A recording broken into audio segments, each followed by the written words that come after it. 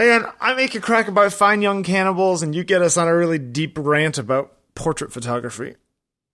That's the way it works. That's the way we roll. Yeah. On the thing here.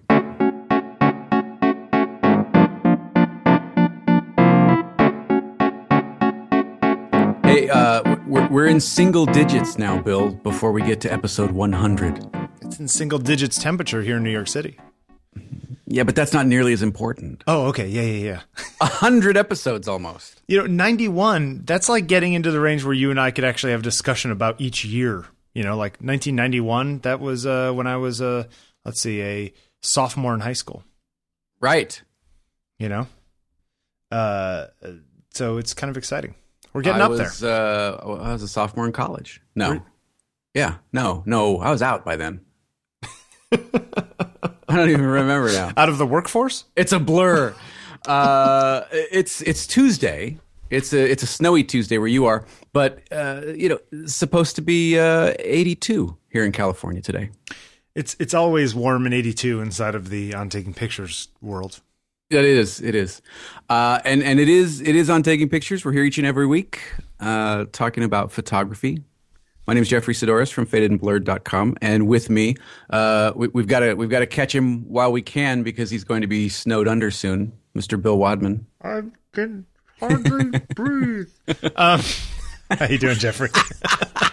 You got to dig yourself out of your fourth floor walk up. I remember I used to date this girl named Tracy, and Tracy grew up in Vermont, and they used to have to dig a hole from their front door to the street sometimes because the snow would go up above the door a couple times. Yeah. Nope. Yeah, and then she would cross country ski to school. No. Nope. It's good stuff. Yeah. Hey, my microwave is dying. Okay. And I didn't know this, but the thing that I guess the main component of a microwave is called a magnetron. Yeah, same thing that's in radar. Isn't that a great name? Yep. A magnetron. Sounds like something out of a comic book. So anyway, I don't even think I'm going to replace it. I don't think I want a microwave anymore. Manufactured in August of 1994. Wow, you got 20 years. Yeah. It's a big Samsung microwave. I have a really crappy little microwave, but all we use it for is melting butter for popcorn and. See, and that's the thing. So, what are we doing? Yeah, it's handy though. I think I'm not going to have one now. Well, one more question before we get on to the photography. Are you a toaster oven or a sliced toaster fan? I have to use a toaster oven because I like my toast only toasted on one side. Okay. All right. And that the other thing, my toaster oven's starting to go, so I think I'm going to get one of these fancy Breville toaster ovens. Yeah, must be nice. Yeah, it is. Must be nice. It is. Faded and blurred, huh? Doing well. It's not bad. Yeah. Yeah. So, where do you want to start? I want to start with the fine folks in the On Taking Pictures Google Plus group who again have put up some amazing work. You guys are knocked it out of a park. You're killing it. You're just absolutely killing it. There are so many great photos for last week's assignment of Underexpose. Yep. And lots of great interpretations. Yep. Agreed. Yeah. I also like the fact that our membership is ballooning a little bit. Yeah, 865. Yeah, we got 50 people in the last week. Tell your friends. We'd really like to get to 1,000 by the end of the day. So, hey, it might happen. Who knows? Yeah. Tell your photographer friends. Spread the word. Just some really, really good work. Let's see. Who's should we call some out? God, there's so many. Terry Schmidbauer recently just put something up really good. Alexander, great stuff. I think we should let people to go take a look. Yeah, just go look. And it's what's great. Color, black and white, film, digital. It's all there. So if Underexposed was last week and everyone did a good job, what is next week's assignment? The new assignment? Yeah. Negative space. Negative space. Now this Negative space. This is kind of interesting because I was thinking about what the new assignment should be last night while lying in bed going to sleep, and I was thinking negative space. And I got here this morning and I look at the show notes and it says new assignment, negative space. And I was like, did I get up and write that down like in my sleep? We are zenned in on each other's brainwaves. Unbelievable. Unbelievable. Yeah. So anyway, I think negative space is a good one. I'm looking forward to that one. Let's do that one. I think it'll be good. Yeah. So I might even do it space. today. Well, all you have to do is just aim out the window for all the snow with like That's a light pole. Exactly what out. I'm thinking. Yeah. So you don't even have to get out of bed. You just. I'm sorry. You think I'm out of bed now? Yeah, it's a good one. Yeah. Hey, look, you finally got to the movies, right? Yes, I got. Not only did I get to the movies, but I watched it again last night. Yep. We saw this Walter Mitty movie. What is the official name? The Secret Life of Walter Mitty. Secret Life of Walter Mitty. Now, give us the 30-second overview of the plot, just so we know what we're talking about. Walter is a dreamer, and disappears, and has these sort of flights of fancy. It's based. What's the guy's name? Thurber, James Thurber. It's a short story, isn't it? Yes, yeah. It was first published in a magazine. I think it was the New Yorker.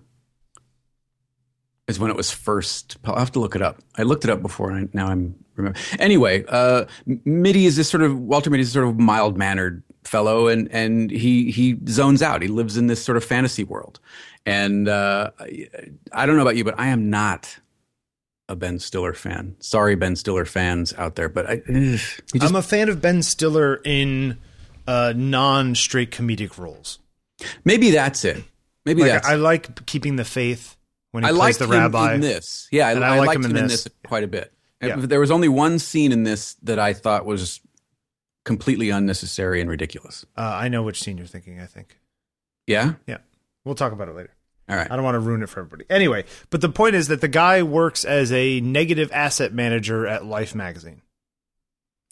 Right. When Life was still a print magazine. Although, people have iPhones and stuff in the movie, so it's like this weird fantasy world. Right. Like now Life is still going on. That's essentially what it's saying. And the whole plot of the thing revolves around a missing negative. That this photographer sends this roll of film in, but it's missing one of the negatives, and he has to go find the guy so he can find out where the negative went or see if it's still with him and whatever it is. And the photographer, played by Sean Penn, is so... Man, it drives me crazy how cool Sean Penn is. Yeah. He's just cool. Yeah. Makes me sick. But there's all kinds of stuff in here from the point of view of photography fans and art and the way that we see art in society and all that kind of stuff. You loved the movie, right? You thought it was great? I did. Okay. I did a lot. I like the way it was shot, first of all. Yeah, it's very pretty. Yeah. I like the music. I really liked everything about it except that one scene. Conrad said last night it was a movie with a positive outlook. Yes. I would agree with that. And what did you said something about it overly romanticized making art. Yeah, I think it does. I think that that movie, it's a love letter to fans of photography or people who wish that they were professional photographers, but is in no way shows at all what it is like to actually be a professional photographer. See, I didn't get that connection at all. Okay. I got it as it's a love letter to getting out of your head. Yeah. Okay. Because it was only when he got out of his head and into the real world that he started living. Right.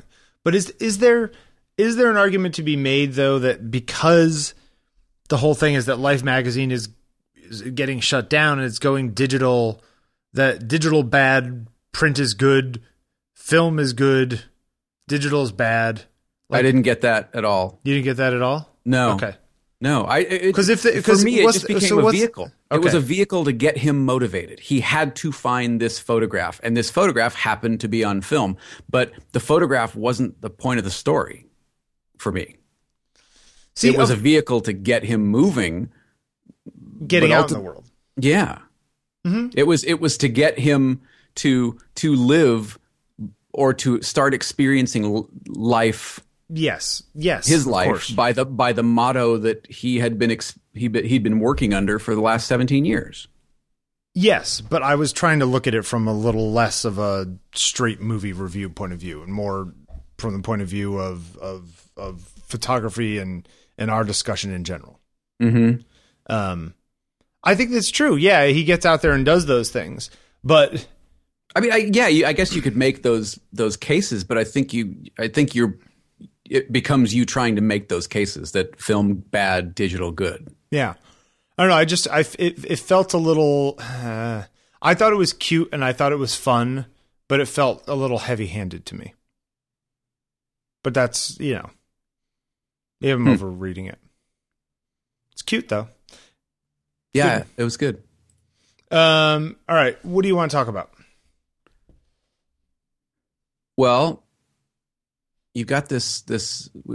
I kind of like this. What makes art funny? Oh, Cisco's thing. Yes. Yeah. So our friend Francisco Graciano is a professional dancer. He's in the group and everything, and he wrote a blog post recently about asking the question of what makes art funny. And he dances for Paul Taylor, and they're working on a Taylor dance that was done a little while ago. And, the idea of certain pantomimes or certain movements being funny, and like what cracks people up and why is it that way? And how do you decide to make art that is funny or sad or whatever? Or does that just naturally come from you feeling sad or, silly or what have you? Right. How do you go about doing it and that kind of thing? Mm-hmm. How do you feel about this kind of stuff? Intention in art. I think intention in art is fine. Humor in art is tough to pull off. I mean, kind of to piggyback on the film discussion, for whatever reason, comedic performances aren't considered as valuable as dramatic performances. True. It's true. If you look at who's winning Oscars, the number of dramatic performances overshadows the number of comedic performances by quite a large margin. And you think that's unfair? I don't know that it's necessarily unfair, but it does seem strange that a dramatic performance seems to be weighted heavier than a comedic performance. And I mean, ask comedic actors or talk to comedians. Comedy's tough. Yeah. Timing is tough. Yeah. And to pull that off, I think they would argue is every bit as difficult, maybe even more so than a dramatic performance.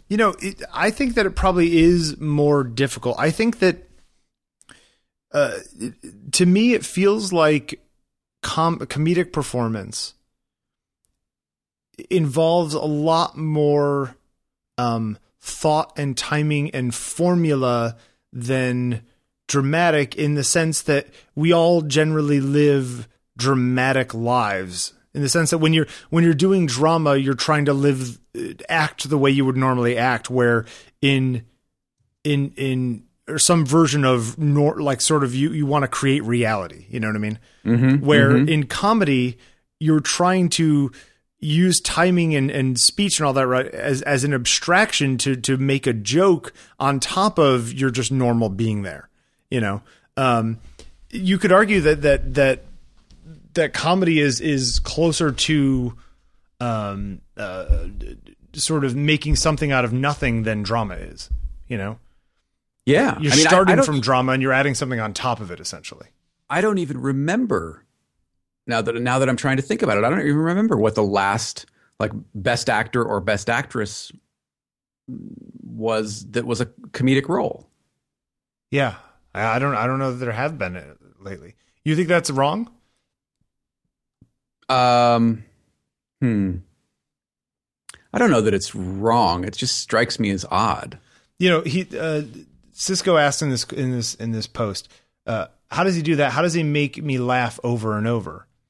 And is comedy universal? You know, there's lots of things that other people find funny that I don't find funny. I don't think it is. I think laughter is, but I don't think comedy is. Yeah. I know. I mean, I am a huge Monty Python fan, and John Cleese, and I love watching still the reruns of like Fawlty Towers and things like that. But several of my friends just don't respond to it at all. They're like, yeah. You know, the other day I went out. My friend Sally turned 37, and I took her out to dinner. And I said, you know, the only good thing about being 37 is that you can use the line from Holy Grail. They're like, I'm 37. I'm not old. Yeah. Yeah. And she's like, of course she's Australian. I can't do an Australian accent, but she's like, yeah. Of course you love Monty Python. Like, I can't stand it, you know? Huh. I'm like, how could you not like, I mean, I am not a huge Monty Python fan. Like, I'm not a big fan of like the Lumberjack song. I don't care about any of that stuff. I do, however, think that scenes from the Holy Grail are really funny, but it just goes to show you, you know, that you know, there's certain things that people do like, things people don't like, you know. Mm-hmm. But I don't think that while I think that the guys in, say, Monty Python were, of course, trying to make a comedic movie, I don't think that they were, you know, what is the quote that I used online the other day? I may have said it here too. What's his name? The comedian, Chris Rock. You know, they asked him what's funny, and he says talking about it isn't. Oh, you know, right. Okay. You know, and in the same way, I think that for a lot of these artistic things, trying to pull them apart doesn't get you any closer to them. It's like trying to go inside of a cloud so you can get your hands on it. Well, you go inside the cloud and you're just reaching at nothing, you know. It only has shape from the outside. What is funny art? Like, give me an example of art that you would find funny. Other than I find art amusing. Like some of the Jeff Koons stuff I find amusing. Yeah, but there isn't but unless a human is intricately is involved in sort of acting or pantomime or dance, there aren't that many things that I laugh at. I don't think I've ever looked at a painting and laughed out loud. Mm-hmm. You know? So does humor require humans? You know? I don't know, man. Have you ever seen Dogs at Cards? Yeah. That's a pretty funny painting. Of course. You've got a copy of that, don't you? It's right next to my Black Velvet Elvis. But have you ever seen a photograph that was funny, quote unquote, that you laughed at? Yes. You have? Several by Elliot Erwitt. Okay. I think Elliot Erwitt's photographs are charming and sometimes hysterical. And yeah. Charming. Interesting. Okay. There is a charm to his work. Yeah. There's a whimsy to his work. There's a lightheartedness that I would imagine if I'm just looking at his work, I would imagine he would be a charming, sort of entertaining person to have a conversation with. But stuff based on the work that he produces. But stuff that you've actually laughed at? Yes. Okay. Yeah. The one sitting on the stoop, the person sitting on the stoop with the bulldog, where it looks like it's the bulldog's face on the person's body. Yeah, I cracked up when I saw that. Yeah, that's a good shot. I just sometimes I think that I am just, or the people in the museum, like the naked people looking at the painting in the museum, the group of yeah. That's funny. Sometimes I really think that I am just not like other people. Well, you're a unique snowflake, Bill. I think that when you try to create something specific, you're generally not going to be successful. That you can push yourself in a general direction, but when you try to get too specific, I think I don't think that it works. Yes. Okay. Yeah. And I think that's at the heart of this from an artistic point of view. You know? Yes, I think. Well, we talked about it before the show. There's the Christopher Doyle thing, where Christopher Doyle, for those who've never heard of him, is a cinematographer. Does a lot of Hong Kong cinema. Shot 2046 and In the Mood for Love for Wong Kar-wai, which if you haven't seen those films, they're fantastic. But his thing was try being an artist. Work on being an artist. Don't. Art is what artists make. Yes, but at the same time, haven't we said before that step one in being an artist is making art? It's like it's a chicken and egg scenario. No, how I don't can you think call yourself an one. artist if you've never made anything? First of all, I still don't think that you call what you make art. That's a name reserved for what other people call what you make. But you can call yourself an artist? I think so. Well, what's the difference? What's the difference? You know what I mean? Like if one is pretentious or self. Oh, I don't think it's pretentious. Okay. But not everything. Just because not everything Chuck Close paints is art. Yeah, true. But at the same time, but his agent might tell you different. Right. But in the same, yes, but to that point, not everybody who has a camera is a photographer. Then you could make that argument. Go the reverse way. I don't agree with that. I think everybody that has a camera is a photographer. I think everybody that has a camera is a good photographer. Okay. All right. Or maybe, so I see everyone with a brush is a painter? Yeah, I see your point.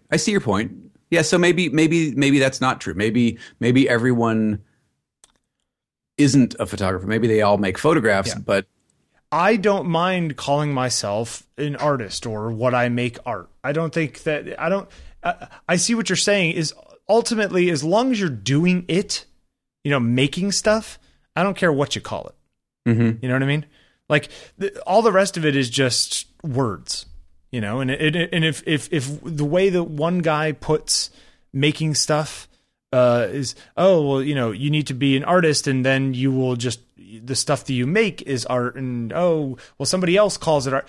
All that stuff is just semantics. Ultimately, it just gets down to whether or not you're sitting on your butt listening to a podcast or you're out there making something. As long as you're making something, as long as you have that feeling that you have when you're making something, I don't care what you call it. I don't care who calls it. You know what I mean? Who defines what and how you define it. To me, it's all about doing something with intention, Yes. And so, but part of that intention is to not hold on to the reins too tight. Trying to have, every time that I've ever tried to have too much control over a particular picture or a particular project and say, I want this picture to be X and be very definitive about it, I almost always fail. But I almost always succeed when I say, this is the general direction I want to go in. Let's see where it goes. Okay, but that's so ironic because you are such a control freak about your process. I'm a control freak about my process in the sense that I want to do all the steps. Yes. I don't get that you're a hold on to the reins loosely person when you shoot. I get that you go in, the way I imagine you shooting is very precise, very intentional on every step of the way. Yeah, it's not really. But that's, to me, it that's may look the way that it way, comes but across. Well, maybe that's a good thing or a bad thing. I don't know, but it's definitely not the way it actually is. I don't have a plan of the exact lighting I'm going to use every time I walk into a shoot. I have no idea what I'm going to do most of the time. Most of the stuff that I like most is happy accidents, or I get there and something tickles my eye and I go, "Ooh, this would be really cool to do it from this angle," Mm-hmm. But I mean, to round out the humor thing, it's like Cisco asked, how do you do this? And like, yes, I'm sure Paul Taylor set out to make something funny because it was based on a funny story, but I don't think that he was consciously thinking, I need to make this funny. I need to make this funny. I need to make this funny. I think that the built up artistic muscles that he's had for 60 years take over. And he knows he's making something funny, but I don't think he's thinking about each and every step of every single dance. I think he's just making something and it organically becomes funny because he's got chops and he knows the general direction he wants to go in. Mm-hmm. You know? Do you know what I'm trying to say? I think so. Yeah, I think so. I don't think you can try with this stuff because I think when you try, that's when things just feel bland. Yeah, I mean, it feels like I was watching an interview with Kevin Smith. Yep. Kevin Smith was being interviewed by Jian Ghomeshi, who is one of my favorite interviewers, if not my current favorite. He does a show called Q for the CBC up in Canada. And he was talking to Kevin about sort of the state of the industry and why. And Kevin kind of, if you've ever heard Kevin Smith speak, he's very outspoken, but he's also very passionate about his craft. I find him better. I like listening to him talk much more than I like watching his movies. Okay. No, it's just this weird I think thing. his movies are hit and miss. Yeah, but I always like listening to him talk. Yeah, and he was talking about why we do these things, why as an artist he does what he does, and he said, you can make money a bunch of different ways, so that's not a reason to do it. And if you're doing it for the kudos and the accolades, well, that's not a reason to do it either, because you never know what's going to hit and what's going to miss. The thing that you may put your blood, sweat, and tears into and think are absolutely convinced is going to be huge and it's going to mean something to so many people is going to fall flat. Yes. And the thing that comes off sort of out of left field becomes your swan song. Yep. You never know what's Right. going to catch on. You never know what's going to flop. He has believed in several projects and he cites Jersey Girl. Not sure whether he was serious about that or making a joke about it. He always but says that he really thinks that Jersey Girl is good. he thought it was, he thinks it's a really good movie, but it just didn't connect. Right. Whereas something like, Jay and Silent Bob or any number of shows on Smodcast, which is his enormously popular podcast empire now, those things catch on. And I thought it was interesting that 20 years in, he's still not sure what's going to be a hit and what's not. Yep. Or the songwriter that is convinced that this is the best song they've ever written and it goes nowhere. Yep. So it is difficult to, if not impossible, to predict what's going to be a success and what's not. I'm what's heartened by that though. Sure. Because that cuts both ways. It both at the same time, it makes you think, oh, this thing that I think should be a huge hit that isn't, that doesn't necessarily mean that I am a failure. It could just be that this thing that I do tomorrow for fun ends up being the thing that makes me famous. Right. Right. It's such a roll of the dice that gets thrown in there. This sense of randomness. It absolutely is. I mean, in my own life and work, there are posts that I take days and days to write, go nowhere. But then I put up this little thing the other day, a few thoughts on street photography, and it's one of the most popular posts I've done in the last year. Yeah. Right. And it wasn't a throwaway by any means, because I put effort into everything, but it didn't take as long as other things that I thought were going to be, oh, this one's really going to strike a chord and people are really going to like this. And, meh. So it's an odd thing. And I think, does that frustrate you when that happens? It does frustrate me, because I more and more, I'm trying to be much more intentional with not only the language that I use, but the individual words that I use. Yeah. That's becoming my craft is writing, and I'm trying to be more personal. I'm trying to be more sort of intentional about what I write, But yeah, you never know. I mean, you do a photograph, and yes, you put the same level of care and craft into it that you put into anything else. But for some reason, this is the photograph that people define you by. Yeah. And you don't look at it as any better or worse than anything else you've done. But for some reason, that's the one. You know, although I will say that I feel better, at least with photography. You know, I mean, at most, I will take a couple days on a photo, you know, a single image. So if it fails, quote unquote, or no one notices, it's like, okay, you're out 2 days. Could you imagine being one of these guys who sculpts for like 2 years on sculpture?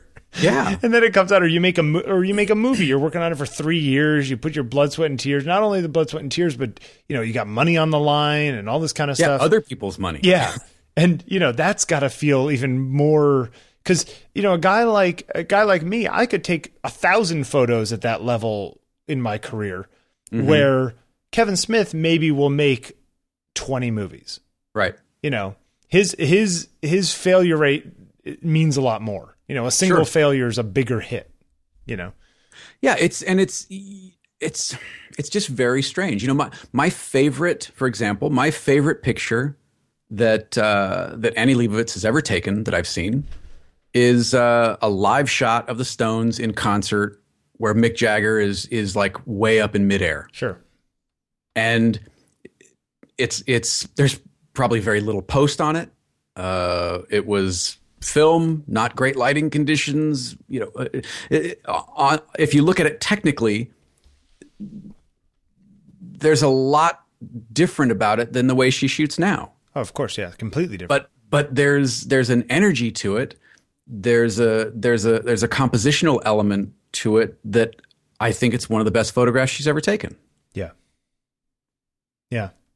You know, and it's just very strange how you respond or resonate to certain pieces of art, whether they're funny, whether they're not. I mean, I know a lot of people that love, to get back to Jeff Koons, love Jeff Koons' work, love the humor in it, or somebody like Shag or Mark Ryden, or you know, or. I think, you know what it is? I think that television and movies have taken over funny in the average person's mind. You know, I don't think your average American knows who Jeff Koons is. No. Or Elliot Erwitt, or any of these guys that we're talking about.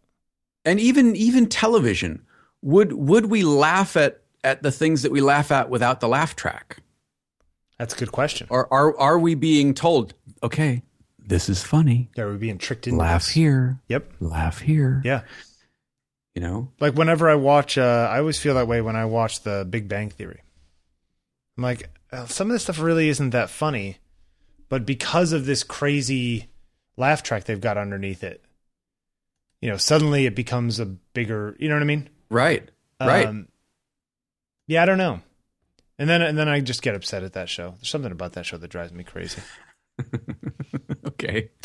I think it's funny, but I think it's not laughing with nerdy people. I think it's laughing at nerdy people, and that kind of bothers me. Although every once in a while there's a really funny thing on it. Anyway, comedy. I'm not a big fan of comedy. You watch comedy? I do. Like, so you will watch sitcoms and that kind of stuff? Yes. Yeah. See, there's not one sitcom in my repertoire of shows that I watch. Let's see. Psych. That's the only one that I could say that's technically a funny show. So I'll give you Psych.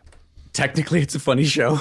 Okay. Well, I mean, you know, I'm glad it at least is funny on a technical. No, level. you know what I'm saying. Like, yes. Except the musical episode was not funny in the least. No, that was kind of. Let's see, Always Sunny in Philadelphia. Very funny show. I find it very funny when I watch it, but I never choose to watch it. And that's the case with The Simpsons. That's the case with Family Guy. Not a Simpsons fan. Archer, very funny. Yeah. Arrested Development, Squidbillies. Yeah, I don't know. Maybe I'm just not. Maybe I don't like to laugh. That is entirely possible. There's something wrong with me, Jeffrey. You're a serious guy making serious art. I don't know that it's that. It's like, you know what it is? In much the same way that I don't like watching. Like I watched the first couple seasons of Breaking Bad, and I'm like, this is really well done, but I don't I don't enjoy the time that I'm watching it. You know? Yeah, like I can appreciate it, but I don't like watching it. I kept trying to get into it, and I don't think I ever got past season 3. Same with Dexter. Yeah, I don't know. It's just like I don't need all that violence in my life. So in the same way, I don't need all that silly laughter. Yeah, I don't need to be happy. Screw that. What kind of a crazy world are you living in? Yeah. Anyway, what are you going to do? We should probably talk about I'll tell you what I'm going to do. What are you going to do? I'm gonna say you need a new website. We've got the solution for you. You know, I have a new website because of Squarespace. No, you have a new website because you got tired of cobbling 4,200 jQuery scripts together to get an image gallery. Sometimes, yeah. But I did move my website over to Squarespace. So if you go to BillWadman.com, and you're happy, you'll see right?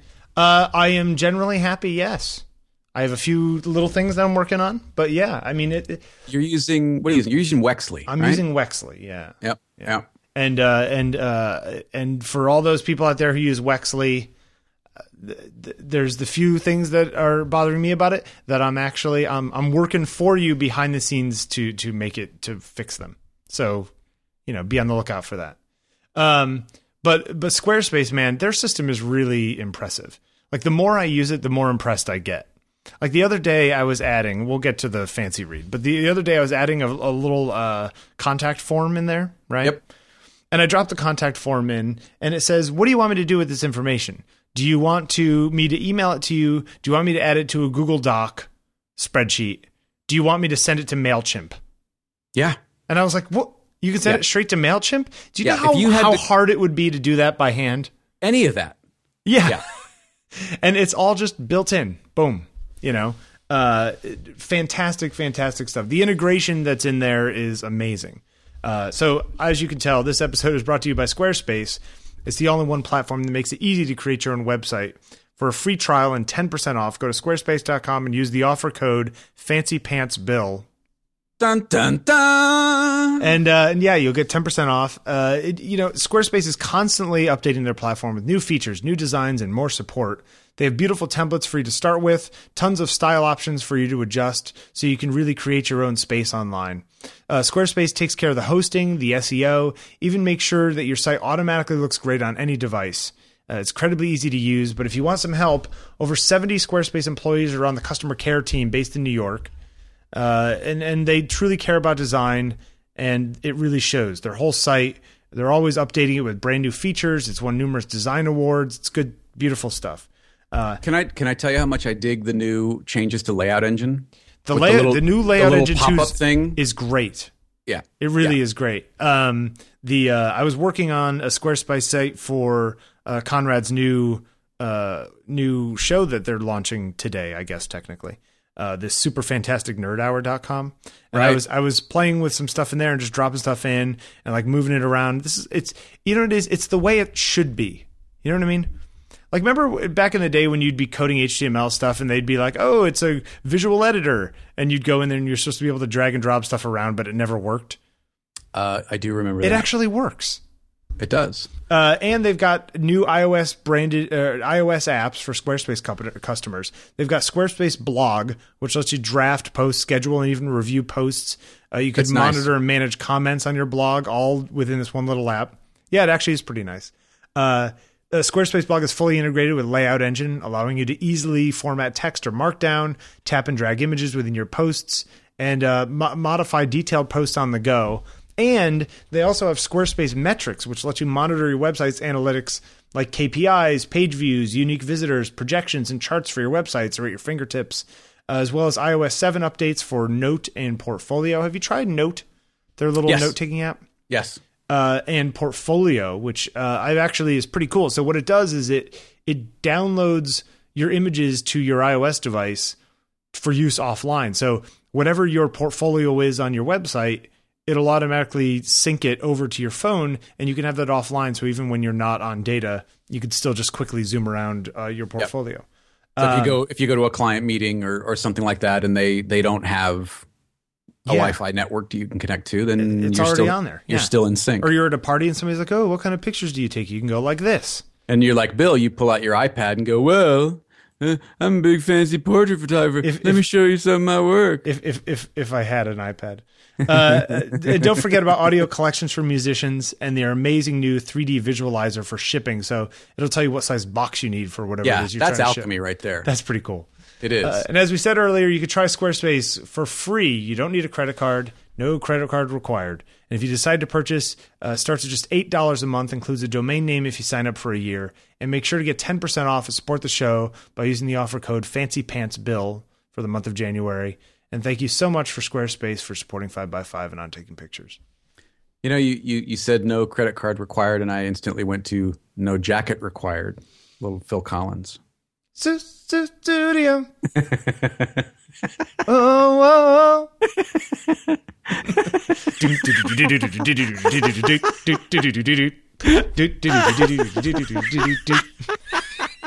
Is that what you want? All right, we got to get on with the show now. That was good. Yeah, says the guy who's beatboxing Phil Collins. It's Lee Sklar. Lee Sklar in the bass with the big giant beard. He's like, actually, the ZZ Top beard. Yeah, the thing is on that song, the bass is most definitely synth and not him actually playing, but he's in the video anyway. But he looks good because you got to get Lee Sklar in the video. That's right. What do you think about this question that Alan asked? I think Alan was probably out of breath after he asked it. Here, read me a little bit of it. What do you got? Hold on.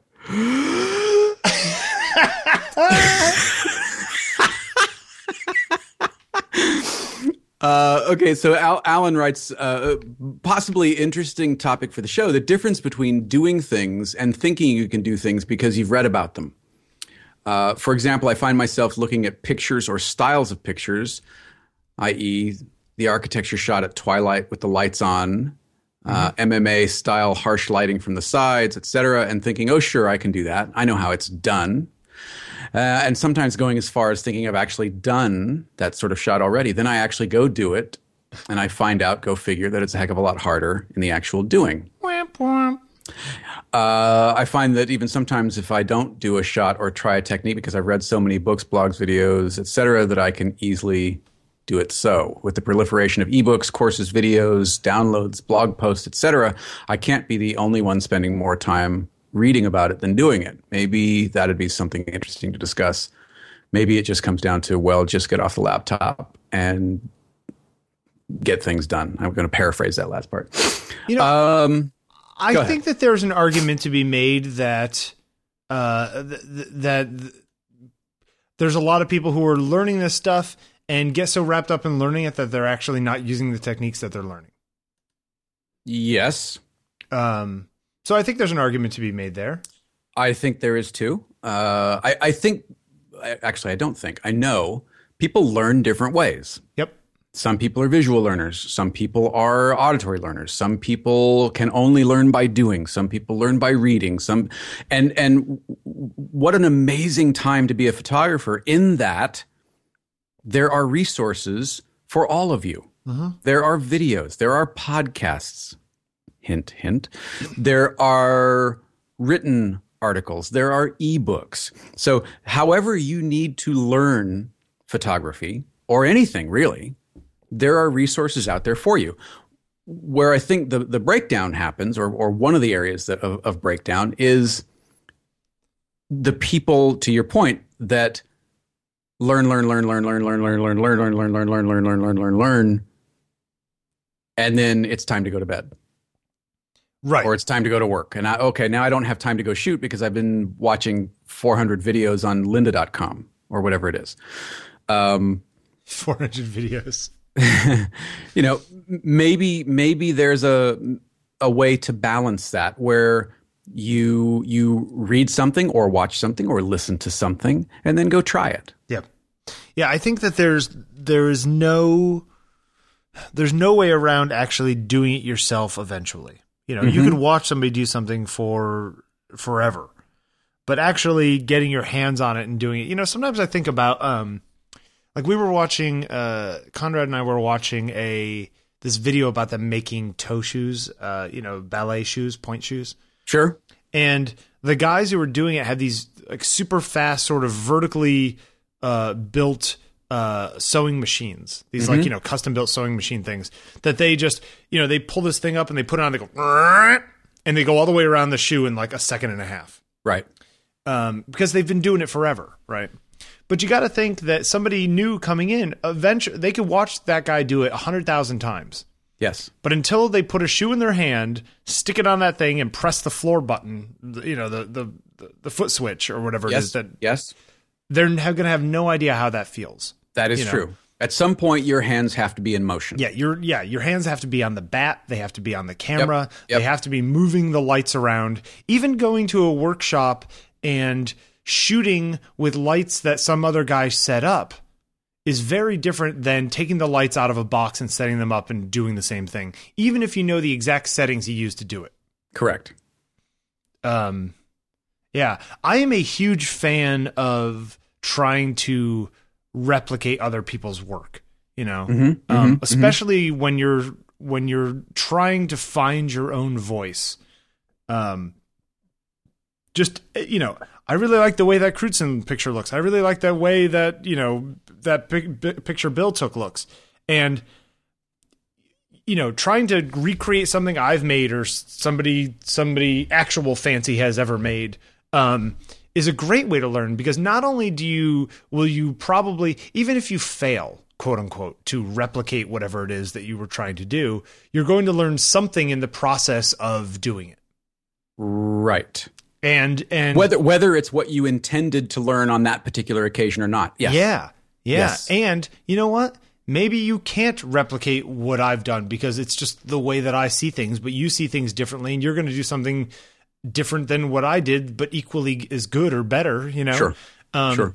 And even in the times when you fail, I think that you get another tool to put in your toolbox.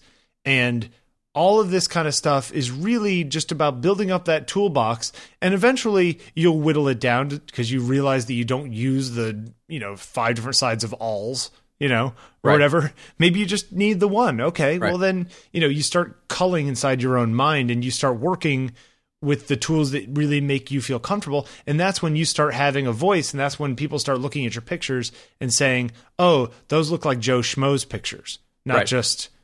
But it is in the doing. It is absolutely it's totally in the doing. Yeah. You have to at some point put the book down.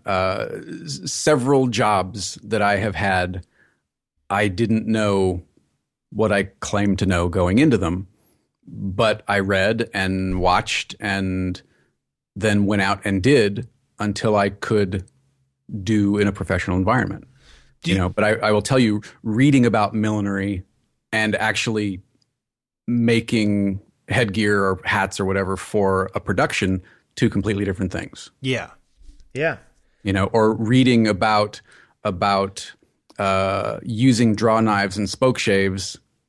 Yes, you get the theory, but until you actually put one to a piece of wood yep. and feel how they react, not going to work for you. Well, yeah, but isn't that kind of what you and I on this show talk about? Is the feel of that blade on the wood? That's what we're here for, as much as we are here for whatever comes out of that. Sure, it's the experience of making it, right? Absolutely. And I think that in a situation like, say, if Alan's being honest about this from a personal point of view, if he thinks that he's going to go do the harsh side lightings and all that stuff, if he's never done it before and he thinks he's going to go out and the first time he does it and sets up the lights and hits the shutter button, that it's going to look perfect, he's out of his mind. Maybe he'll get lucky. As is anyone who would go into it that right. way. Sure. That's what I'm saying, is that you don't expect that anything you start you're going to be good at. And I am I am guilty of this to the nth. I am the worst when it comes to this kind of stuff. Mm-hmm. I want to be good the first time I do it, and if I'm not, I feel like crap. So I'm with you, whoever is thinking right now listening to the show. But I mean, there is a joy, and I'm going to use joy because there is a joy in arriving. Yes. You know, I'm working through some print tests. We've talked about this a little bit, and I'm just over the weekend started getting the results that I want. Yeah. And it didn't take, months and months and months of work, because there were people that had gone before me that had figured out, they'd done a lot of the heavy lifting. Right. But the minute you put that first paper through and it didn't come out right, were you disappointed, or were you just like, all right, well, this is a starting point. This is step 1 out of 27. A little of both. Okay. Yeah, I mean, because you want it to work, right? Yeah. You press the shutter button. You want to get that lovely rim light and that subtle fill and the expression to be just so, and you want all that. Oh yeah, look, there's plenty of people who look at me and say, "Oh, Bill's good at using light and whatever it is on portraits." I will tell you, plenty of people. You think? I said there's some people. No, there's people. I get a lot of email from people who wonder how I do what I do, and I will tell you that there are times that I go into a shoot and I set up lights, and I'm internally confident that it's like, oh yeah, sure, we'll just do this, and then I set it up and I hit the button, and it doesn't look anything like what I want it to look like for any number of reasons, and that's so. My point is that you're always learning. Yeah. But isn't that the fun of it? I mean, for some people, it's not. Some people, yes, they want to set things up, whatever they may be, and do it. For you and I, it sounds like there is great pleasure in the iterative process of learning. There is. The problem is if you're working professionally and you go into a shoot and you want to do X and you try X and X fails, and you have 3 minutes and 45 seconds, 3 minutes and 40 seconds, right? 3 minutes and 35 seconds, right. That is. Do you always? I mean, in those situations, do you manifest literally like a? Are you conscious? Am I thinking about it second by seconds? I mean, look. Because you've done portraits where you've literally had 3 or 4 minutes with somebody. Oh, of course, yeah. And then there are the times when I'm supposed to have 45 minutes and 5 minutes in, somebody's like, "Yeah, are you done yet?" Or a few shots in, "Are you done yet?" And yeah, it happens. My thing with subjects is generally not as much that time is ticking away, but that I'm losing their attention. That's my big thing, right? And that's my that they have sort of mentally or I'm not losing time, I'm losing them. Yeah. And I know, and once you get to a certain point, you're not going to get them back, right? There's a point of diminishing returns where you could take another 200 photos, but there's not going to be anything good in there because they're gone already. Yeah, Elvis left the building, and which is one of the reasons why I use a simple lighting kit and smaller lights and that kind of stuff, because I don't want to get bogged down by a lot of gear because I don't have time. You know what I'm saying? Ultimately, my attention should be on the person. Sure. And everything else is secondary. Everything else.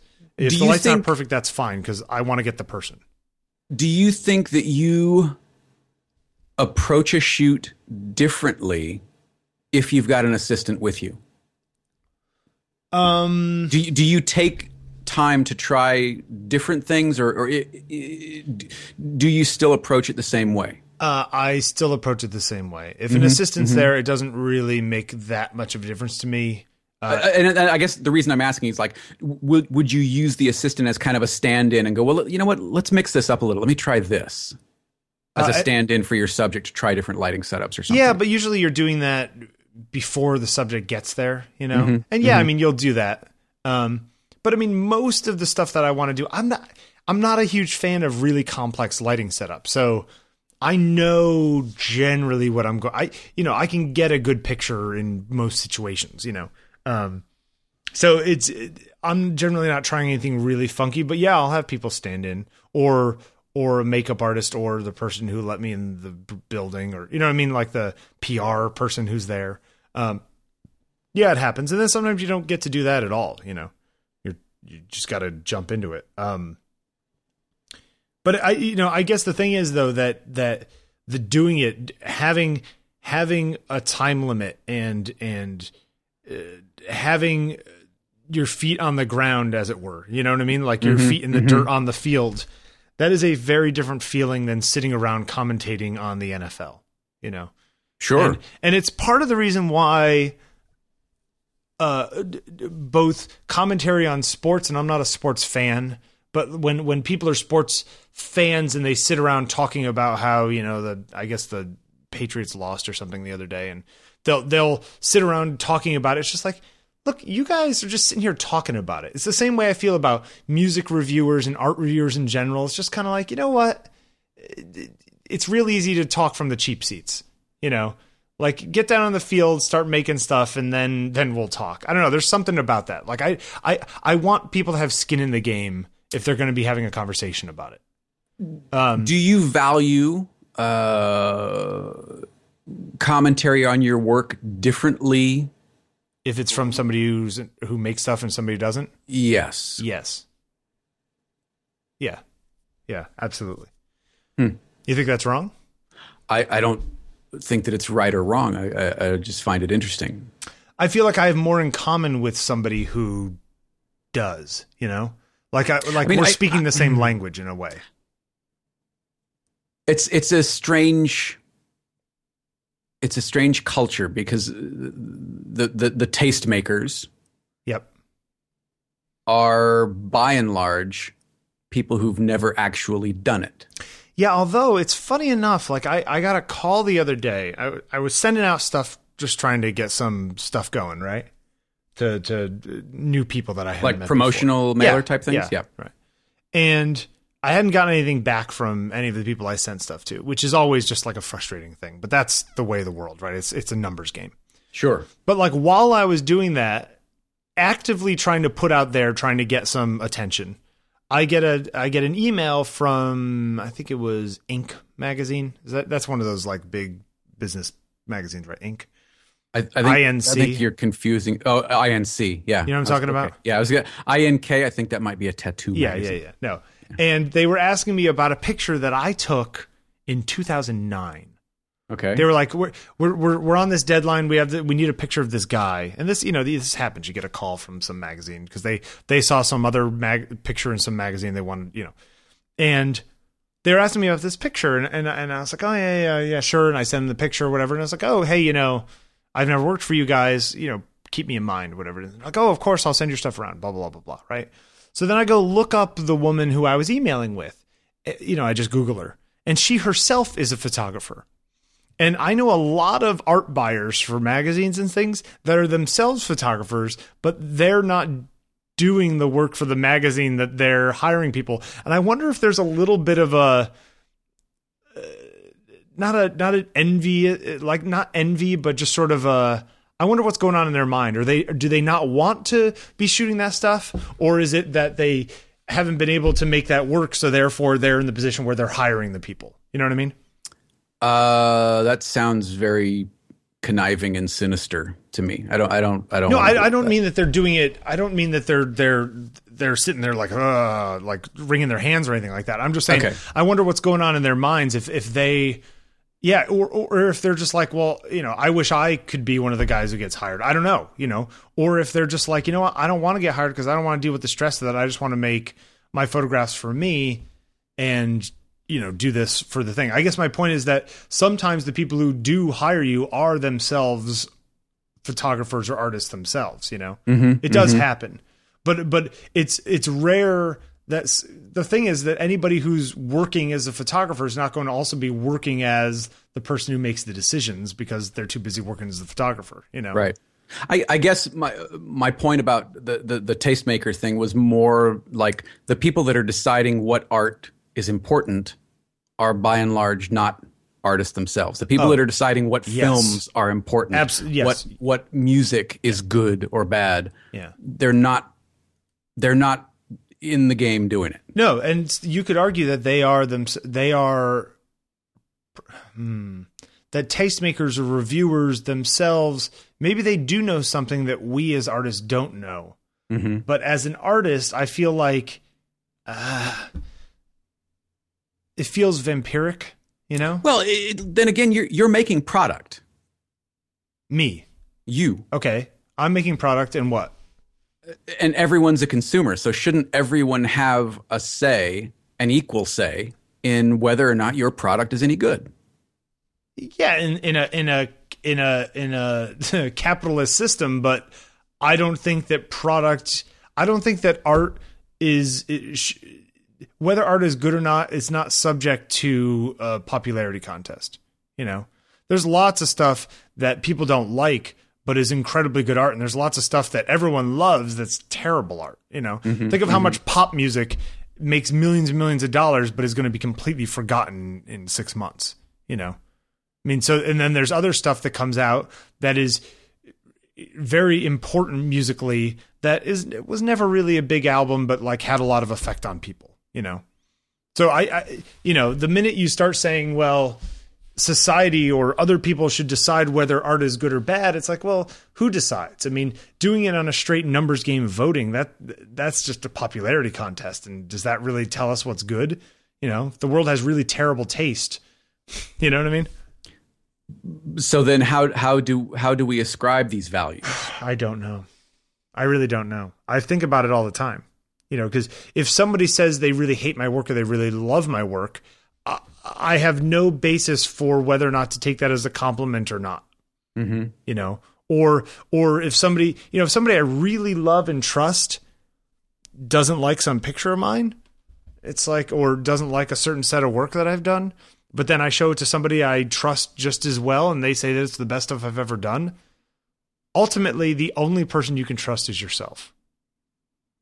That's what it comes down to. Mm-hmm. Like anybody other than yourself, you're kidding yourself. So it really, it sounds like what you're saying, and I think we've touched on this several times, is you make the work you want to see. Yeah. Yeah. Which is, you know, like our photographer of the week later in this episode, I would never make art the way he makes it. It just, I look at it and while I enjoy his, I look at it and I go, I would never even think like that. Mm-hmm. You know? But I'm sure that he's making it just because that's the way he sees the world. You know? And that's cool. You know? Doesn't make it better or worse, just different, you know? You like so do we wait, just to wrap this up. So do we have an answer to Alan's question? An answer to Alan? I think Alan should do exactly what you said, which is, you know what? You learn a new technique, go do it, and don't move on to a new technique until you've maybe chunk away at it a little bit. Yeah, play with it. Don't read the entire book or watch the entire 17 hours of video. Yeah, try some of these things, you know? Because ultimately, if you're not trying them, then what are you doing? You know? Yeah. If you're just sitting around reading all these technique things, watching these things, going to workshops, but actually not making any work for yourself, then you're just fetishizing it. You're not actually doing it, right? Yeah. Yeah. And that's fine, but that's a different thing. Yeah. You know? I got a new ebook, a new Andrew Gibson ebook on portraiture over the weekend. And I flipped, you know, I read through it, but then I flipped through sections that were interesting to me, and I went out and just did some tests, you know, like using reflectors. I've got reflectors, but I don't think I've ever really intentionally gone out and played with them or tried to get different effects with them. And it was fun. And there were a couple aha moments where I went, oh, okay, that's what that does. Yep. You know, and seeing the results, not just on the back of the camera, but after importing, you can go, oh, okay, I can see where that warmed up that fill light because I used the gold side instead of the silver side, or I can see how the white doesn't give me that sparkly light, but it does fill in the shadows. Okay, and this is all stuff that you knew, quote unquote. Exactly, but I hadn't done it. Yeah. Yeah. So now I can not only have I got an idea of some of these differences, but I'm more apt to try and implement these techniques in the future because they're not just theoretical. They've become something that I can actually see the value in because I've taken the time to try them. Yeah, I got you. So I think that's but that's exactly the point we're trying to make. So yes, Alan, go try some of this stuff and then come back to us. What's this David Duchemin post? David, well, it's kind of a nice dovetail because Alan has made portrait. Actually, he's made several portraits of David. Yes, okay. David is talking about gear, and I love David Duchovny's writing. I think he is a fascinating person to talk to, and I really like him as a person. And somebody wrote to him on his Facebook page about something that's not unique to photographers, but it is a part of a lot of photographers' lives, and that is the acquisition of stuff, of gear. Yeah. And he's just got some interesting ideas on what this all means. And one of the pull quotes that he's got in the article is isn't it possible we've passed the point of diminishing returns and our hunger for gear is outpacing our hunger for beauty, compelling stories, great light, and amazing moments? I think that's, I think that gear is easy. Making stuff is hard. Mm-hmm, mm-hmm. And so I think that a lot of people get stuck on the gear because it just you know how I become better? I just have a credit card. And I think right. that, and so for a lot of people, but I love this. There's another quote. See, the quote I got out of this, and I know that was the pull quote they had there. The quote that made me think is if a photographer you respect has fancy gear and tells you he's spent thousands on that gear and it only makes his life easier, not his photographs more compelling, then he's exactly who you should listen to. Right. And I totally agree with that. Like, I use a 5D Mark III, which is a much more expensive camera than a lot of people who listen to this probably use. But you know what? I use it because I know it's not going to break and because I can drop it. And you know what I mean? There's reasons why I use it, but it's not because it'll take better pictures, quote unquote. Right. That I could take my pictures with a digital Rebel if I had to, Right. Yeah. There's just some interesting stuff in here, and David has such an eloquent way of simplifying the complex. I think it's interesting though. He's cruising around with a Fuji Xe1 and a Leica M. Mm-hmm. Trying new stuff. Yeah, but So how is that? What is the difference between him? He's trying new cameras all the time, but also in here he's saying, "What if we just use the same camera for 20 years?" But he's not trying new things all the time. And he's talking about how he's trying new things right now, though. Right now, okay. Yeah.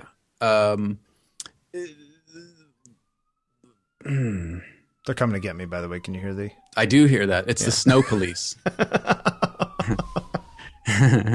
So I mean, he writes here, what will make my images better is more time with my cameras in my hand. Yep. Using my tools until they just fit and do what I want without a thought, the way my Leica already does because it's so similar to cameras I used years ago that I feel like I've just put on an old pair of jeans. Yes. And that's worth more to me than the ability to make a 48 megapixel photograph at ISO 16,000. What will make better photographs is studying photographs themselves, not the ads for gear in the latest photography magazine. Photographs are made better by curious, patient, passionate people with vision and imagination, not sharper glass. To paraphrase Ansel Adams, if the idea is crap, then it doesn't matter how big or how sharp it is. Nobody cares how much damn chromatic aberration there is in your photograph. We care if there's no heart. So now I don't know what David thinks of the Xe1. This is the first trip that he's taken with a mirrorless system. Yep. So I don't know what his thoughts are on it. I would imagine that it will be something very similar to this paragraph, that it doesn't matter. Yeah. Well, look, ultimately, no matter what camera you use, I take similar pictures no matter what camera I'm using. It doesn't change my world all that much. He says here, so buy a Fuji if it makes your life easier as it has for me. Buy an old film camera, Phase 1 if you got the cash for that. But if you expect it to change your photographs more than the longer path of becoming a better photographer, save your money. Which is true. But I think that's very much in line with what we've been saying for 90 episodes. Yes. The next little thing in the show, well, actually 2 down in the show notes, but I'm going to jump it up here just because it's applicable. I finished that book about Polaroid. Instant, the story of Polaroid. And yes, it was fun. You should definitely get a copy. You're going to like it. But one of the really good quotes in it, it says, "Marketing is what you do if your product is no good." I just like that. Nice. The bottom line is in heaven.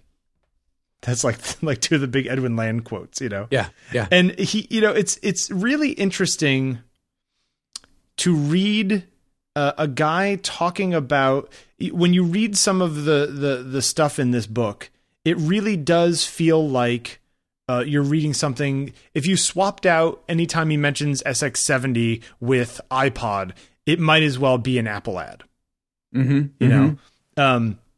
For example, here we go. Well, Steve was a big fan. Well, that's the thing, Edwin right? Land. We would not have known, and only just have learned, perhaps mostly from children from 2 to 5, that a new kind of relationship between people and groups is brought into being by the SX70. When the members of the group are photographing and being photographed and sharing the photographs, it turns out that buried within us, God knows beneath how many pregenital or Freudian or Calvinistic strata, there is a latent interest in each other. There is a tenderness, curiosity, excitement, affection, compassionability, and humor. It's like just now, it's if just, you could just read that again as Johnny Ive. I know, right? That would be the video, right? But it's just funny that people are just like, see, Apple does it so differently. So Apple does it the way Edwin Land did it 50 years ago. Yeah. But at the same time, you know, Edwin Land was at the right place at the right time. And yes, the instant film thing was a big deal. But you know, they came up with an instant movie film product called Polavision in the late 70s, like after Betamax already came out, and it was a complete flop. So it's unlike Betamax. Wait, what? Well, I'm just saying. Well, Betamax begat VHS, right? Which changed the world. So I'm just saying that the idea that all it takes is a genius guy, it also takes them being at the right place at the right time. You know? Yes. Yes. I mean, look, the iPhone came out exactly at the right time. The iPod came out at the exact time. The iPad, all of these things. Yeah. So to those people who are insisting that Apple's got no creative juice left, yeah, they do. It's timing, and they are masters at deciding when to release a product. Okay, but interestingly enough, what I was going to say to that is that inevitably Apple will go away. Just the way Polaroid did, just the way IBM did, just the way Microsoft. Okay, but on a long enough timeline. Yeah, yes. That they are not infallible, and they will not be around forever, and they are not perfect. And in the same way, everyone thought that Polaroid was going to go on forever and ever and ever, and they'd never fail. And of course, ultimately they did, just because the world changed around them, and that generally is what happens, right? That the world changes. Would they still be here if they adapted? Would Kodak still be here?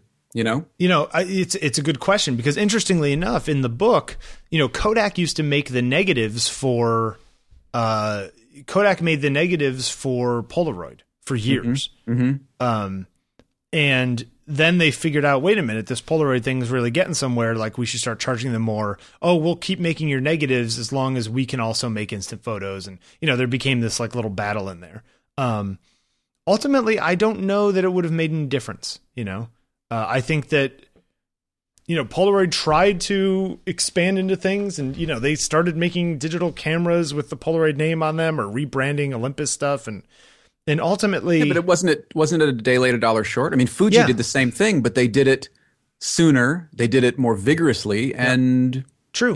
They seem to be doing okay. Yeah, I don't know if they're turning much of a profit, but they're holding their own for the moment. But I think that Fuji in general is a much more adaptive company.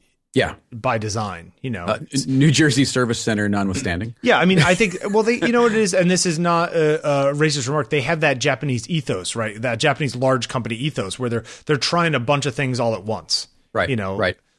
So there's lots of things going on where a company, they're also looking 25 years down the road, not fourth quarter. Yeah, and you know what?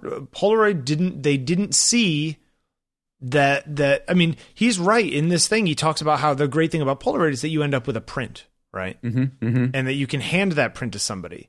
And they just never imagined that we'd have a little thing in our pocket that was as high res as that print that could show it on the screen, or that the ability to send that to somebody across the world or across the country or onto the internet would trump having the physical print in your hand.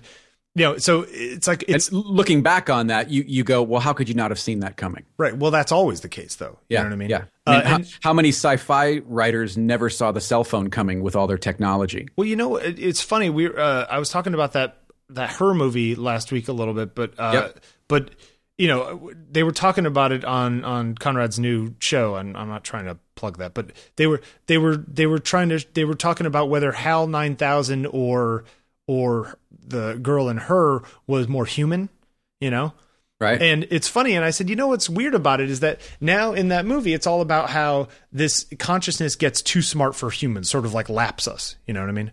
Right. And just kind of bugs out. Says, right. We're done with you. Exactly. But 50 years ago, when 2001 was made, or 40 years ago, the idea that a computer could be smarter than a human, it was a huge leap to imagine something that could even approach the intelligence of a human in humanity. Right. The idea that it would outpace us wasn't even in their mind. You know what I mean? Like, it wasn't. How is that possible? It's transistors or tubes. It's not going to be smarter than a human. At best, it could be scared of being turned off. You know what I mean? And so, but it seems like a really obvious thing to us now. It's just the zeitgeist, the way the world looks at the world. But the Polaroid thing is fascinating. I mean, you really should read the book. It's pretty cool. Okay. But yeah, it's there. Did you know that there is a guy up in Massachusetts who's trying to make a new version of Polaroid 55? Really? It's called the new 55project.blogspot.com. I'm going to put it in the show notes. Huh. And he has manually created some by taking a sheet of negative, of positive paper, a Tri-X negative, and then creating pods of chemicals by hand and creating sheets by hand. And now he's trying to get enough money to do it commercially. Wow. Isn't that crazy? Yeah, that somebody's actually trying to do that. It's just, it's pretty cool. It's pretty cool stuff. Yeah, I'd love to keep a tab on that. Yeah. Hey, did you see these Lena Dunham pictures? Did you click this link? Why? It's interesting. Why are they interesting? I just think it's interesting to see pictures out of camera and then the final shot. Mm-hmm. I always think that's interesting, especially when it's for a big magazine, because people think that these pictures look this way out of camera and they really don't. So I just think that it's interesting for us. The fact that they look how much shaping they did on her face and on her boobs and that kind of stuff.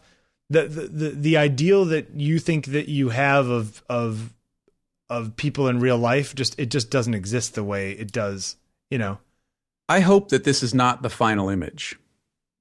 I think it's the final image. The neckline on that dress is horribly composited. Oh, yeah. And especially on her left sleeve, the color is way too dark. Yeah. I think it was the final. Because I think this was in Vogue. That's bad. Yeah, it's funny, they didn't do a ton to it. No, they pulled up her dress. Right. They reshaped her body a little bit. They definitely reshaped her face a bunch. Like pulling her chin up, making her much, less of like the whole double chin kind of thing, Yeah, her jawline. Yeah, I see that. Yeah. And they pointed her nose a little, or her chin a little bit. Mm-hmm. Got a little pointier. It's funny. There's another one further down where it's a subway stop up on a subway platform. Mm-hmm. Oh yeah, look at that. Yeah. A little perspective correction, color tweaks. Yeah, but they really changed. Look how much they added to her lighting. You know what I mean? They added a lot to her lighting, and they distorted the horizon line, so it's almost. I mean, look at the angle that we'll put this in the show notes. Yeah, we're gonna put it in the show notes. I don't know. I just think I think these are the kind of things that are. I think they're fun. Now, who is this person? Why do I care? Dunham, she's the one from. What's it called? Girls. She's the creator of Girls. What is that? Is I that like a TV saying it like that. program? It's a TV show. Yeah. Okay. I can't watch it. Drives me crazy. But I still think it's fascinating. Yeah, I mean, it's So what is she, an actress? What is she, a producer? Yeah, she's an actress. She's the actress. She's the star of this show Girls on. I think it's HBO. But I think she writes it too, or she's, whatever it is. I'm not a huge fan of the show, but I don't know. I love seeing the before and afters of quote unquote big shoots, right? Yep. Because I think that it it's like when you, if you ever see the originals of any of the very polished Annie Leibovitz pictures, they look much closer to the pictures that come out of your camera than you think they would. Right. These people do a lot of work in post. Who shot this? Is this Annie? Yeah, I don't know. Oh, it is. It is Annie. Is it? It is. Well, there you go.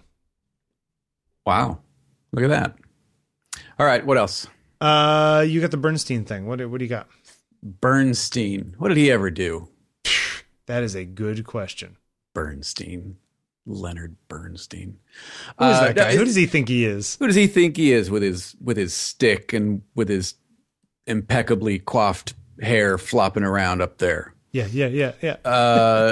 It's an interesting article on why we create. Okay. In Bernstein's opinion, and there are just some interesting things, and I think it kind of dovetails what we were talking about at the top of the show. Bernstein says money is a perfectly valid motivation for art, as much as we'd like not to think so. But since it's also the chief motivation for selling shoes or Buicks or chewing gum, it doesn't quite explain what motivates art in particular. Yep. The same might be said for other low-down motivating forces like success, fame, popularity, adulation, and the rest. They are all undeniably motivations for the artist, for all artists. But insofar as these ideals also motivate senators, Beatles, and fan dancers, one cannot say that they are uniquely motivations for art. That useless, most unsenatorial endeavor called art. Yep. So then what is it? What is it? He goes on to say communication and self-expression were voted the two real motivations for the artist. Every creator is one because he must express himself, and what's more, must share that expression with mankind. I love that, the sharing of the expression with mankind. That's fascinating to me. These may be platitudes, and they may also be true as far as they go, but whether or not true, they do not explain that devil with a pitchfork who goads an artist into doing dangerous, unpopular, unpredictable works. Yeah. So do you think art has to be dangerous, unpopular, or unpredictable? Or is the more dangerous, unpopular, or unpredictable art is, the more important it ultimately becomes? No, I don't know that. I think that he's just talking about trying to push the envelope, right? Mm-hmm. I think that he's talking about doing what we talk about sometimes, which is just putting a few more bricks in the edifice of human creation, I'm not going to create the whole wall, but like what I do in my lifetime will add a little bit to it. There's that new Monument Men movie that's coming out, right? Which I've read books about that whole thing. The idea is that during World War II, they sent people in to basically protect art. And and one of the things that the voiceover says is, people say, who cares about art? And it's just like, that's exactly what we're fighting for. Because if we're not fighting for that, then what are we fighting for? This is the Matt Damon, George Clooney thing? Yeah, George Clooney movie. Yeah. Can I tell you a quick story that I thought was pretty funny? So Clooney is famous for pulling pranks on set, and has for years and years. So Matt Damon has been, working out for the role. I guess the demands a certain level of physicality or whatever, but he lives in New York. Okay. And they're shooting in the UK. So while they were filming, whenever Matt Damon would come home to New York, Clooney would have his costumes taken in by 1/8 of an inch. So he's trying he's trying to like watch what he eats, work out, whatever. And every time he comes back to set, his clothes don't fit him. Oh, that's so mean. That's so mean. Yeah. It's great. Anyway. No, but I think that I think ultimately that's what we're trying to do, right? Like I'm just trying to add to the story. Right. Right. Right. Well, and Bernstein goes on to say there aren't too many mysteries left, you know. Yeah. One of these days, some super brain is going to come up with a brilliant revelation of original cause, DNA or whatever. Mm-hmm. It is going to explain heredity, and XYZ will remove the last veil from the chemical wonder of sexual attraction. Yeah, we figured most of that out. Go ahead. And then what will we be left with? Man and his mystery, the mindless, useless, glorious pursuit of artistic truth. And all hopefully without a shred of motivation. Well, that gets us back to our discussion last week of whether or not eventually, if machines can create art, then what's the point of us being around? Mm-hmm. To clean up after them. I don't know. Apparently. Yeah, you know, I think the reason to make art is to have the experience of making art. I don't know that there needs to be anything more than that. Because to some people, like I tend to say, it's not art unless you share it with other people, unless other people see it, right? Mm-hmm, mm-hmm. But why create it in the first place? Well, that's true for me, but like maybe for other people, it's just they like knowing that they've done something with their time here on Earth. Mm-hmm, mm-hmm. You know? Is it unconscious? You know, I watched an interview with Fiona Apple several years ago, and she said something to the effect of, you know, cows make milk, I make music. It's just what I do. That's cute. It's just that this is all I've ever known. So is art habitual? I think that there is there is an innate. You know, is it nurture, nature, nurture, right? Mm-hmm, you know, mm-hmm, and mm-hmm. do I do this because I was born to do this, or do I do this because of the experiences I've had in life have made me want to express myself in this way? Yeah. Or the line in High Fidelity, great Nick Hornby book. Am I miserable because I listen to pop music, or do I listen to pop music because I'm miserable? Yeah, right. You know. Yeah. So what am I doing? Why am I creating? I speaking for myself, I am much happier when my hands are in motion. I'm much happier when I'm on the other side of my room, which is my art side, not my computer side. I'm much happier when I'm over there. Then why do you ever go over here? Because over there is a struggle most of the time. Okay. Yeah, and, this is a struggle funny too. It's as much as you love it and enjoy it, it's also painful. It's not painful, but I mean, it's I'm not it's a struggle. Black, living in a warehouse. It's hard. It is, and a lot of that is self-imposed. A lot of that is I impose a certain level of expectation. Now, I can say with absolute certainty, this year I feel differently about it. This year, just in the last couple of months, I have let go of so much of the anxiety about making art or product or whatever it is that you want to call it. Question is, go ahead, finish. No, ask your question. Go ahead. Does it make a difference why we do it? Why ask this question at all? Or why does the answer matter? I think, I do. I think it matters. I think because it gets us to purpose and intent. Okay. I mean, if you say, well, because I've got to do something today, so I might as well paint. That doesn't get you anywhere.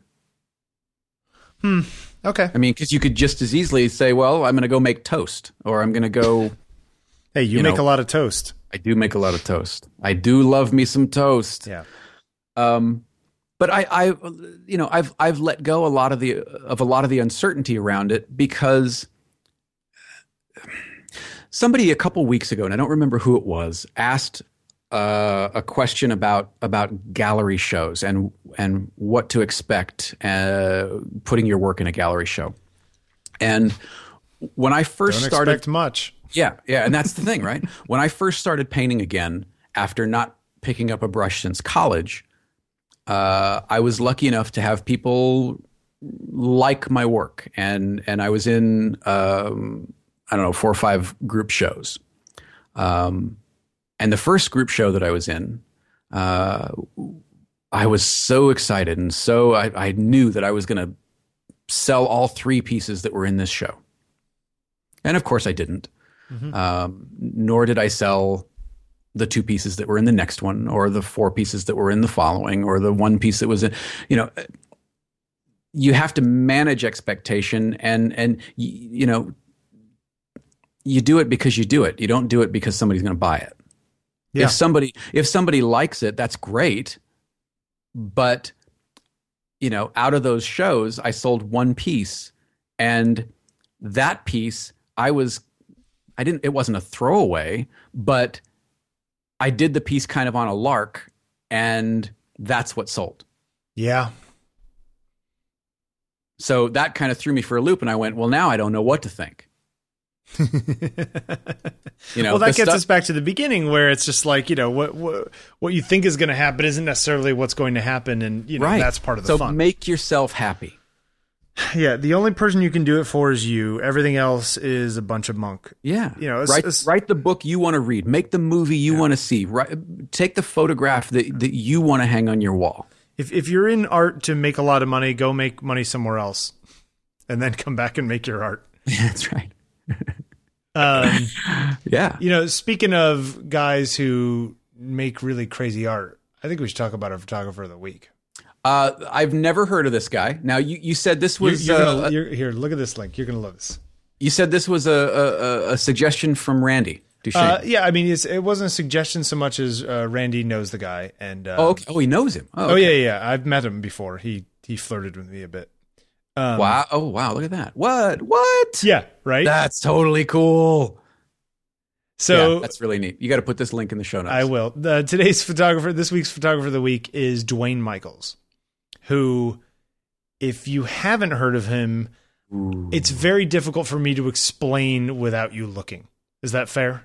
Yes. Silver gelatin print with hand applied text. That's right. Yeah. So this guy, he takes pictures, mostly black and white stuff.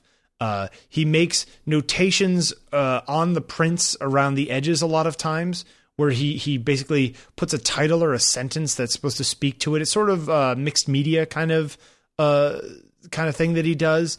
The one that Jeffrey was just kind of being crazy about was there's a picture of a bathroom with a photograph on the wall. And then the next picture is a giant foot that's way too big for the bathroom, because the bathroom's actually a miniature. And then they show the guy in the miniature bathroom standing there. And then the next shot is a picture of the guy standing in the miniature bathroom in a book with a guy's thumb on the picture. And then it zooms out further and it shows the guy who's looking at the book, who's looking at the picture of the guy in the bathroom. And it keeps going out and out and out until you realize that the picture on the wall in the bathroom is the last picture of him standing in this tunnel, looking at the book, looking at the picture, looking at the, It's very cool. It's very, very cool. I like these sequences. It's called Things Are Queer. Oh, I like this an awful lot. Yeah. So Dwayne is, this stuff is it was pretty hip in the 70s. It's still really hip. It's still hip. And it's way more out there than most of the stuff that we talk about for photographer of the week. I put some links in the show notes there, Jeffrey, if you want to take a look through. If you look up Dwayne Michaels on Google image search, I'll give you a link so you can look while we're talking. The sequences are great. Yeah, and he plays with like mirrors that have curves in them and that kind of stuff, and shooting them. Almost they look like convex, like big telescope mirrors. Yeah, he plays a lot with nudity. He plays a lot with homosexuality. He plays a lot with religion. So basically, everything that you're not supposed to play with, he plays. Yeah, with. like I think it's like all of the things that people talk about, like Mapplethorpe and this stuff. I think Dwayne does a lot better. Yeah, you know what? I was honest to God, was just going to say that. Like he's tackling a lot of the same subject matter and taboos, but he's doing it better. And he doesn't. It doesn't feel like it's not as much of an agenda. As I felt like, he's saying stuff and you may get something out of it, but it's not like he's trying to make a point all the time. Right. It doesn't feel as sort of ham-fisted as a lot of Mapplethorpe stuff. It's interesting because this guy is a real monster of 20th century photography and, doing some stuff that's really, really new. And when I saw him speak, it's funny, the group that I saw him speaking in front of, has a lot of older people in the thing, and some of them who were like at the nudity and stuff like Right, that. right. You know, because some of it's a little bit gratuitous. Some of Right. them, you know, not gratuitous, but it's like, look, man with penis and you know what I mean? Whatever it is. Yeah. You know what they shouldn't go see? The Wolf of Wall Street. Oh yeah. Yeah. That would get them upset. Yeah. Look at this photo I just sent you. And look at the title. Yeah. It's called Dr. Heisenberg's Heisenberg's- Magic Mirror of Uncertainty. From 1998. Yep. So And then take that, Bryan Cranston. see the crazy type where he writes underneath the images though. Yeah. And some of the stuff he writes, it's like, I have no idea what you're talking about, but it's fascinating. It is. You know, he's It just is. messing around. I want one of those convex mirrors. Though. That's I mean, pretty cool. I love the contact sheets, so you know that these image sequences really speak to me. I love seeing Yeah. progression of these images. Well, I mean, there is a good argument, right? We talked about contact sheets and we talk about how, oh, show me which ones you chose to pull out of that. Well, what if the contact sheet itself was a work of art? You know, kind of in the same, I mean, not in the same way, but like how I made that big giant print of all the pictures of my trip to Japan, you know, with just all the pictures from the trip. Instead of just a few pictures, here all of them are in this big 30 by 45 inch print. You know? Right. Like sometimes a series of images is in itself a larger piece of work, you know? wow, he did the photos for the Synchronicity record. I think he did actually, didn't he? Wow. So he actually worked with Sting. Yes. Nice. Wah, wah. Yeah. Yeah. Dwayne is really hip. It's really out there. This is, Oh, yeah. Thanks for selecting this. This is good stuff. he is one of those guys that you can really look at it and say, all right, he's original. You know, he was doing stuff that people weren't really doing at the time. Something new. Really interesting. And you know, there's I see a little bit of surrealism. I see a little bit of modern. It's just wow. Yeah, this is really good. there's a lot of it has, especially stuff with the mirror, is very Dali. Mm-hmm. You know, it's got that kind of stuff, or the multiple exposures, or you know, these crazy image sequences that involve stuff that's unreal or not real, or going inside. Even that one with the bathroom, it's just like it's both the picture and going out of the picture. It's the picture, you know. Look at this photo of Clint Eastwood. Did he do one of Clint Eastwood? Yeah. Here, I'll look it up. There you go. Where you can kind of see him in. That's very cool. Yeah. That's a great photo. Huh. That's when Clint Eastwood was really good looking and young. Yeah. Well done, you for picking this. I thought something different. Yeah, so this Dwayne is Michaels great. is photographer of the week. Go check it out. We're gonna put some links in the show notes. And he's still alive. He's lives here in New York with his partner of a long time, I think. And yeah, he's a handful. And you know why Randy knows him? Because Randy is Awesome. like that. Yeah. Yeah, these are really good. Yeah, Randy's known him for years and years and years.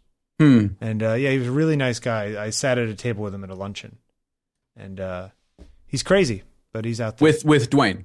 Yeah. Yeah. Anything else you want to say before we finish up? Yes, I do. What would you like to say? I would like to again thank all the listeners for participating in the G Plus community, and remind you that negative space is the next assignment. The sections have changed a little bit, so if you haven't been in a while, make sure you take a look down the left side, because the section names have changed, and if you're curious about where to post things, there's some new text over on the right hand side that'll give you a little insight. Where do people, what if they want to send us an email or something? What do they do? I think they could send an email to podcast@ontakingpictures.com. Right. And that will get to both of us. And they can find us on Twitter. I'm at Bill Wadman. You are at Jeffrey Saddoris, Saddoris. And it's Jeffrey with ERY instead of REY. It is. You're gonna go to the grave cursing your parents for that one. Yes. Well, yes. Telephone number 347-687-9411. You leave a message. 347-687-9411. Yep. And keep posting photos, keep sharing, keep discussing. What else? I think that's it. Yep. Yeah, we'll see you next week. Have hopefully, I won't be snowed in tonight. Yeah, I mean, what do?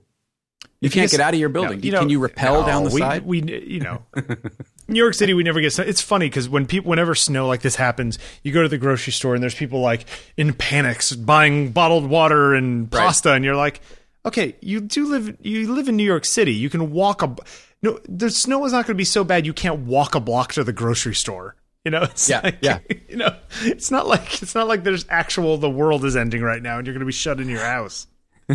Oh, it's great. Crazy people. Hey, all right. Let them have their panic, mister. Yeah, it's mostly the old people. Let them have it. Let them have it. You panicked like that? No. Like the other day we had an earthquake. Did you really? Yeah, it was it's small. It was like 4.5, something like that. But it was the center was about 10 miles away. It shook enough to wake me up rather. And I woke up, looked around, waited it out, and went back to sleep. They don't bother me, earthquakes. There was last thing. There was an earthquake here a couple of years ago, the one that like cracked the Washington Monument. And it's really rare on the East Coast to actually have earthquakes like that. There's a big fault here, but it's so old and so idle that it doesn't actually happen that often. And I was sitting here and I thought some kids were on my roof because I felt like doom, doom, doom, doom. And then I noticed that I have like a hanging chandelier in the dining room part, and it was swinging like an oscillation. And I was like, that's really weird. And I remember it almost feels like a dream now thinking about it. Like, why would it do that? Yeah, like what? Like it never does that. Like what? It was just very, very odd. And then it turned out it was this really bad, for here, it was very bad, very deep earthquake that actually cracked the Washington Monument, so you couldn't go up it for a couple of years. Anyway, moving on. We'll see. Isn't there scaffolding around it now, too? There is. I think they're finishing it up, taking it down. They're taking it down? The scaffolding. Oh. Yeah. All right. We'll see you next week. Yeah. Have a great week. Thanks for listening, everyone. You can also leave a review on iTunes if you'd like. Yeah. But send us some email. We'd love to hear from you. All right. Catch you later. All right. Bye.